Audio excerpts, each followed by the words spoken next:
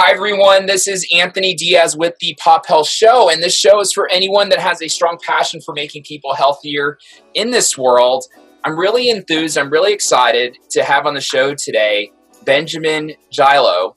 And Benjamin is the CIN Executive Director for Boulder Valley Care Network. He's done some exciting things. He's doing some exciting things right now. Very enthused and excited to have him on the show. Benjamin, welcome to the show. Thank you, Anthony. How are you? I'm great. Yeah, thanks. Well, so a couple of things. Thanks for peeling off time to do this, to share your story with us and to share your passions.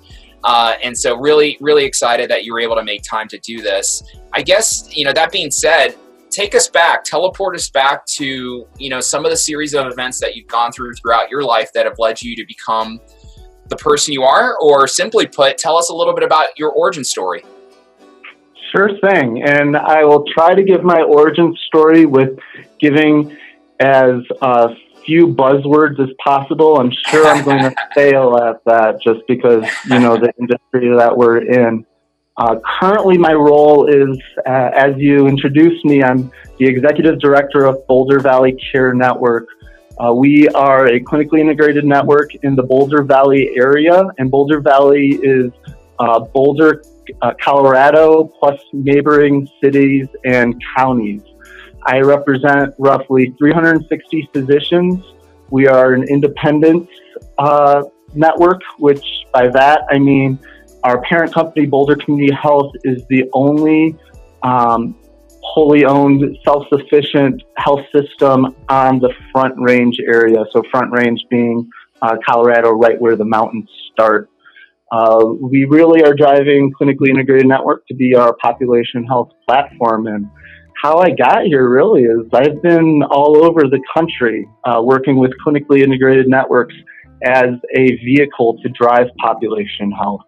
And so, as I mentioned, we're about 360 strong. I would say that we're a mid-sized network. I've worked with networks as small as 50 physicians and networks as big as 5,000 physicians. And really looking where I've been historically, I used to work for Trinity Health, where I worked at our system office, helping us expand and build clinically integrated networks across the nation.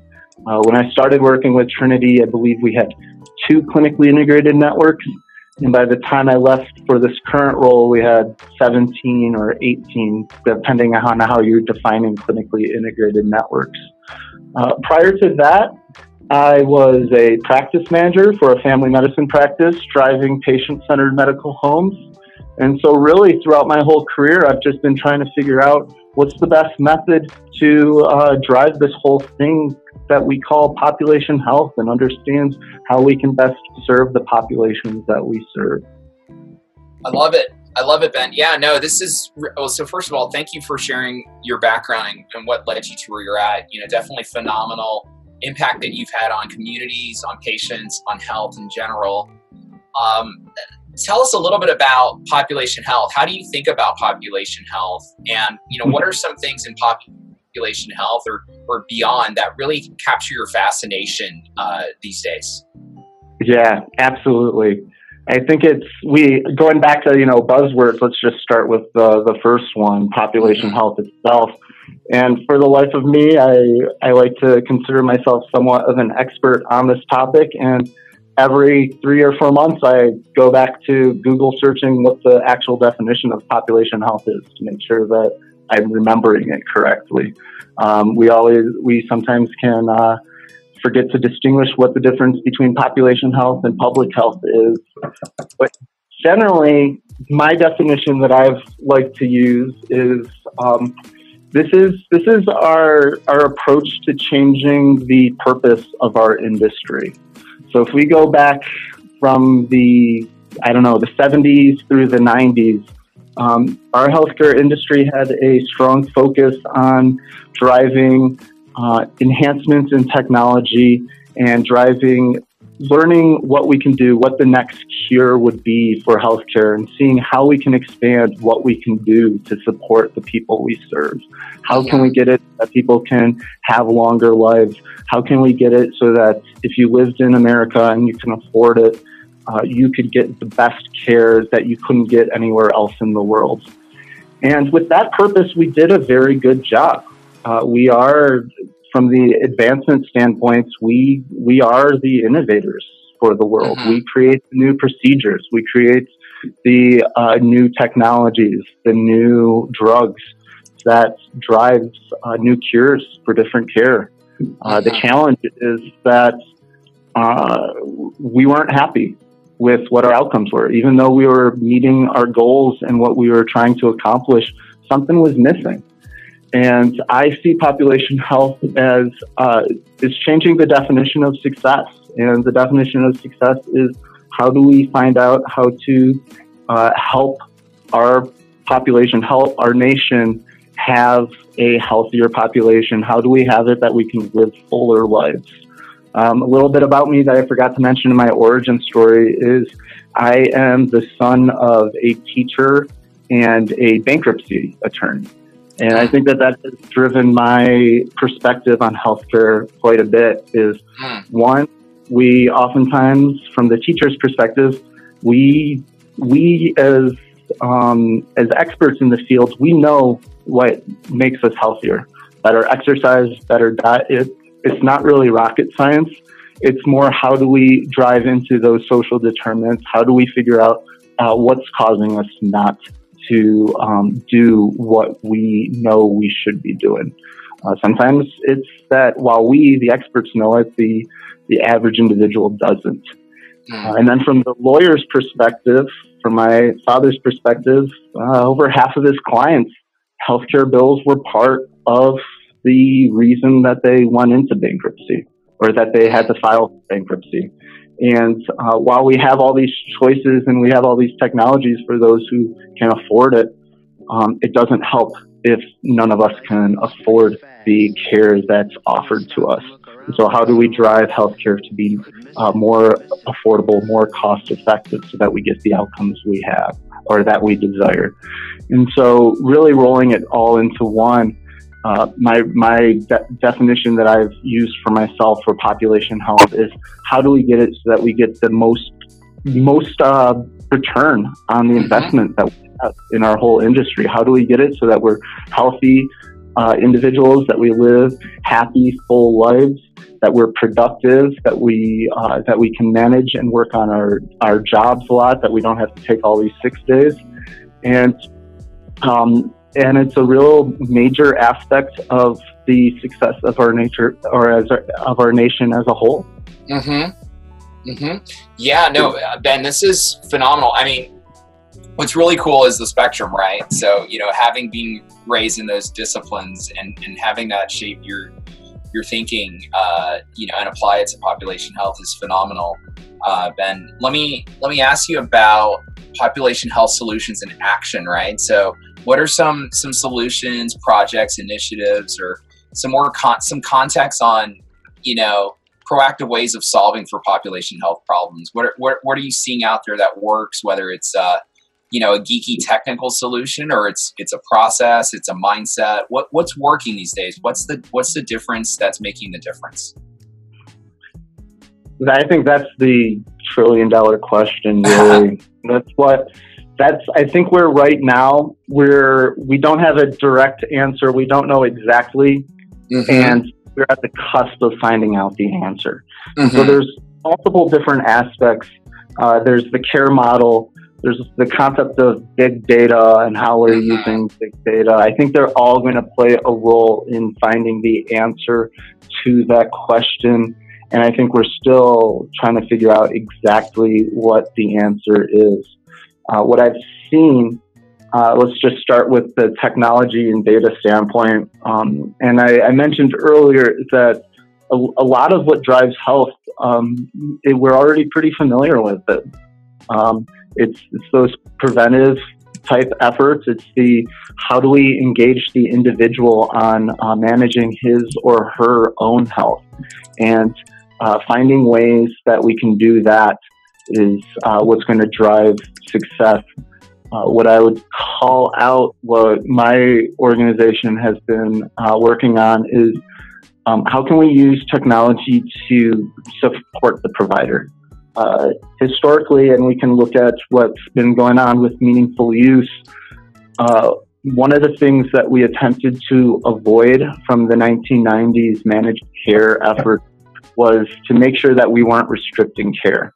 Mm-hmm. I think that was a large contributing factor to the data reporting processes that we put in play, because we wanted to make sure that people were getting appropriate care, that they weren't getting too, and that they're getting high quality care. And we put a lot of efforts into making sure that we're driving quality. And what I suspect that we're going to see over the course of the next few years is that we actually, from a clinical quality standpoint, the variance, and there is some variance, but it's probably not worth the investment, the cost, the expense that we put into the quality reporting. And so thinking from as basic as a physician productivity standpoint, if a physician's, any minute that a physician's spending checking boxes is one less minute working with the patient. And so what I suspect we'll see from a technology standpoint is technology making it so that the physician can spend more time with the patient and drive a more enhanced interaction between the care provider and the patient. I call that out because I think a lot of technologies today are trying to replace the provider, and I don't think that that's necessarily the approach that we should be going, because one of the challenges that we have from a healthcare industry standpoint is our patients need that relationship. They need someone, a warm individual who's knowledgeable, who they can trust, who can consult them throughout their whole life's challenges in healthcare. And that is the provider, the physician, advanced practice clinicians, nurses. From a care model, we can figure out how to optimize the use of everyone. And I'm sure that there's some sort of team-based care model that we'll see in the future. But really trying to figure out how we can make it so that the most people can get the most care from our healthcare providers. And that would be what we'd be focusing on. And then also making sure that we're how we pay for care, or how we pay for health outcomes, that it's as best aligned with what we actually want to accomplish. And so another big buzzword that we have these days is value-based contracting. I was away for a wedding this past week, and the father of the bride was a family medicine practitioner, and he told me his feelings on value-based contracting was just insurance companies trying to find ways to pay the primary care provider less. Mm-hmm. And so we've sometimes, and I would say, and there was another person in the bridal party that was from the insurance side, and we were both saying, no, actually it's the opposite. We want to pay the primary care provider more. But, right. Yeah. But this is part of the challenges of us going through this big change, is we're still trying to figure it out. And some people remember some of the mistakes that we made 5, 10, 15 years ago, and that's what they're piggybacking on. Yeah. Yeah, no, absolutely. Absolutely. The times are changing for sure, Ben, and mm-hmm. it's super exciting. You're in the thick of it, and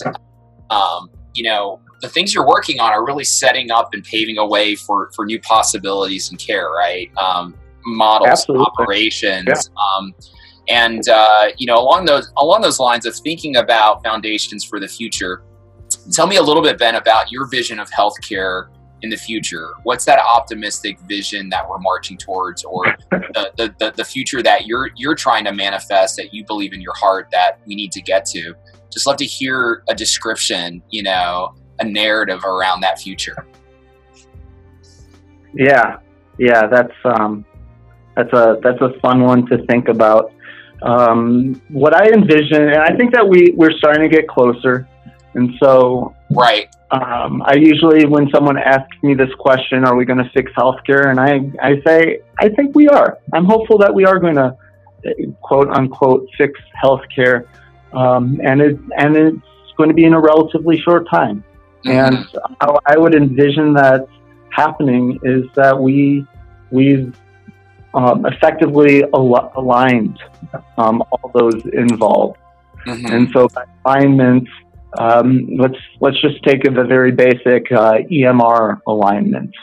The EMRs struggle at interacting with each other and driving interoperability, and a lot of time and effort and money is invested into figuring out workarounds so that we can, and by we I mean healthcare providers, can share basic clinical information with each other.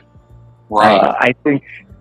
I think that problem has been properly diagnosed, and there are incentives coming top down that will help drive a fix in that. And so I think that we'll see 5 years from now that healthcare providers, regardless of what EMR they're on or regardless of what medical record that they are using, that they will be able to share information with each other and effectively work more as a team. I do think that the team aspect is a key role that we're going to see in the future. It's sort of funny seeing it go back to kind of the good old days, where they primary care, preventive services, self-management is coming front and center again. And not to say that, not to downplay the work of the specialists, because that's a key function there. There's just so much that we can do to help our patients. I think what we're going to find is we're going to more effectively find a way to help more people, regardless of what their needs are. Right. And then the last part, the kind of in alignment, is that whole incentive part. I think that there's going to be a lot more engagement of the patient population. That's and we see this with high deductible health plans, and I'm not saying that high deductible health plans are the way of the future, but figure out some way that the patients do. And by patients, I always feel weird using the word patients. We're not just caring for people when they're in the hospital anymore. Right. And figuring out how we engage individuals throughout their whole lifespan, and so that they understand the long-term impact of the choices that they make, and so that they can make educated choices, and then also be accepting when we all eat unhealthy, we all kind of make our own personal choices, but be accepting of the downstream impact on ourselves.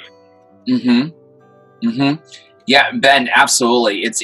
I love the way you framed it too on the last piece. Obviously, everything you're mentioning here about the future is exactly, the pieces that the possibilities are going to come together. I do believe in what you're saying, absolutely, and I love the articulation of we can't refer to.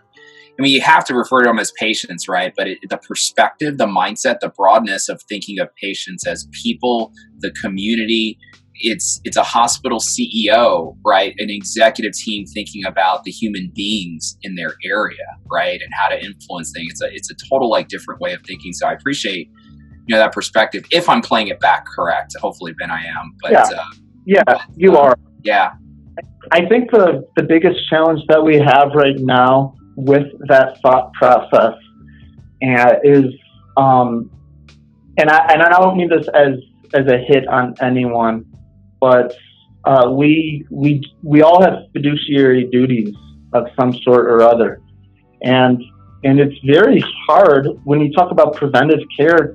Something you do today may impact someone 15, 20 years from now, and there's so many different factors that can impact that individual. And so the revenue streams, the cost streams, they get a lot grayer in this population health world, and that's I think the biggest challenge for us as an industry is to figure out how we're going to resolve that aspect of it, because we have to be held accountable to something. Right. We can't spend our we're already, what are we, somewhere around 19% of the GDP is healthcare costs. So we can't expect that to continue to rise. So we have to be good stewards of our expenses, and it's going to just become harder and harder for us to do that. I'm right there with you, Ben. It's exciting. It's exciting. And well, I guess a few things, a follow-up to that, but I guess before the follow-up to that, what you're mentioning here, what would be a good way for our listeners to get in touch with you if they would like to interact with you, like stay on social media or reach out direct, if you'd like any of that to occur, Ben? Yeah, I'm believe it or not, I'm a millennial that doesn't really work too strongly on social media, but you can reach out directly to me. My email, so it's Dzialo, and no one ever spells Dzialo correctly. It's DZIALO at mybvcn.org. And so that would be the easiest way to connect with me. Perfect. Ben, yeah, just a follow-up to that. Really, I mean, no other questions, but other than I just wanted to say, I really appreciate you being on the show. I appreciate you carving out, peeling out time to be here. Share your story with us. Share your past, for teleporting us back to where things started for you, and for sharing your passions and what you're working on from a deep and wide standpoint, operationally, the financial aspects that you're impacting, the projects, the initiatives, the leadership, and what you're doing. So it's very exciting, very, very enthused to hear the impact you're doing. And I guess most importantly, sharing your vision of health in the future and where we're going in this new value-based economy that's upon us right now. And it's here. And it's exciting that you're doing things in action to help manifest this exciting future. So Ben, thanks again for being on the show. Yeah, thanks. I appreciate it, Anthony. Love to have you back, and always have you back, and share more about the initiatives and projects that you're doing. And all I want to say is this has been great. Really appreciate it. Oh, absolutely, I appreciate it myself. Great. Well, Ben, thank you so much, and to our listeners out there, Pop Health Show, shows for anyone that has a passion for making people healthier in this world. Ben, this was great. Thanks again. All right. Have a good one, Anthony. You too. Thanks so much.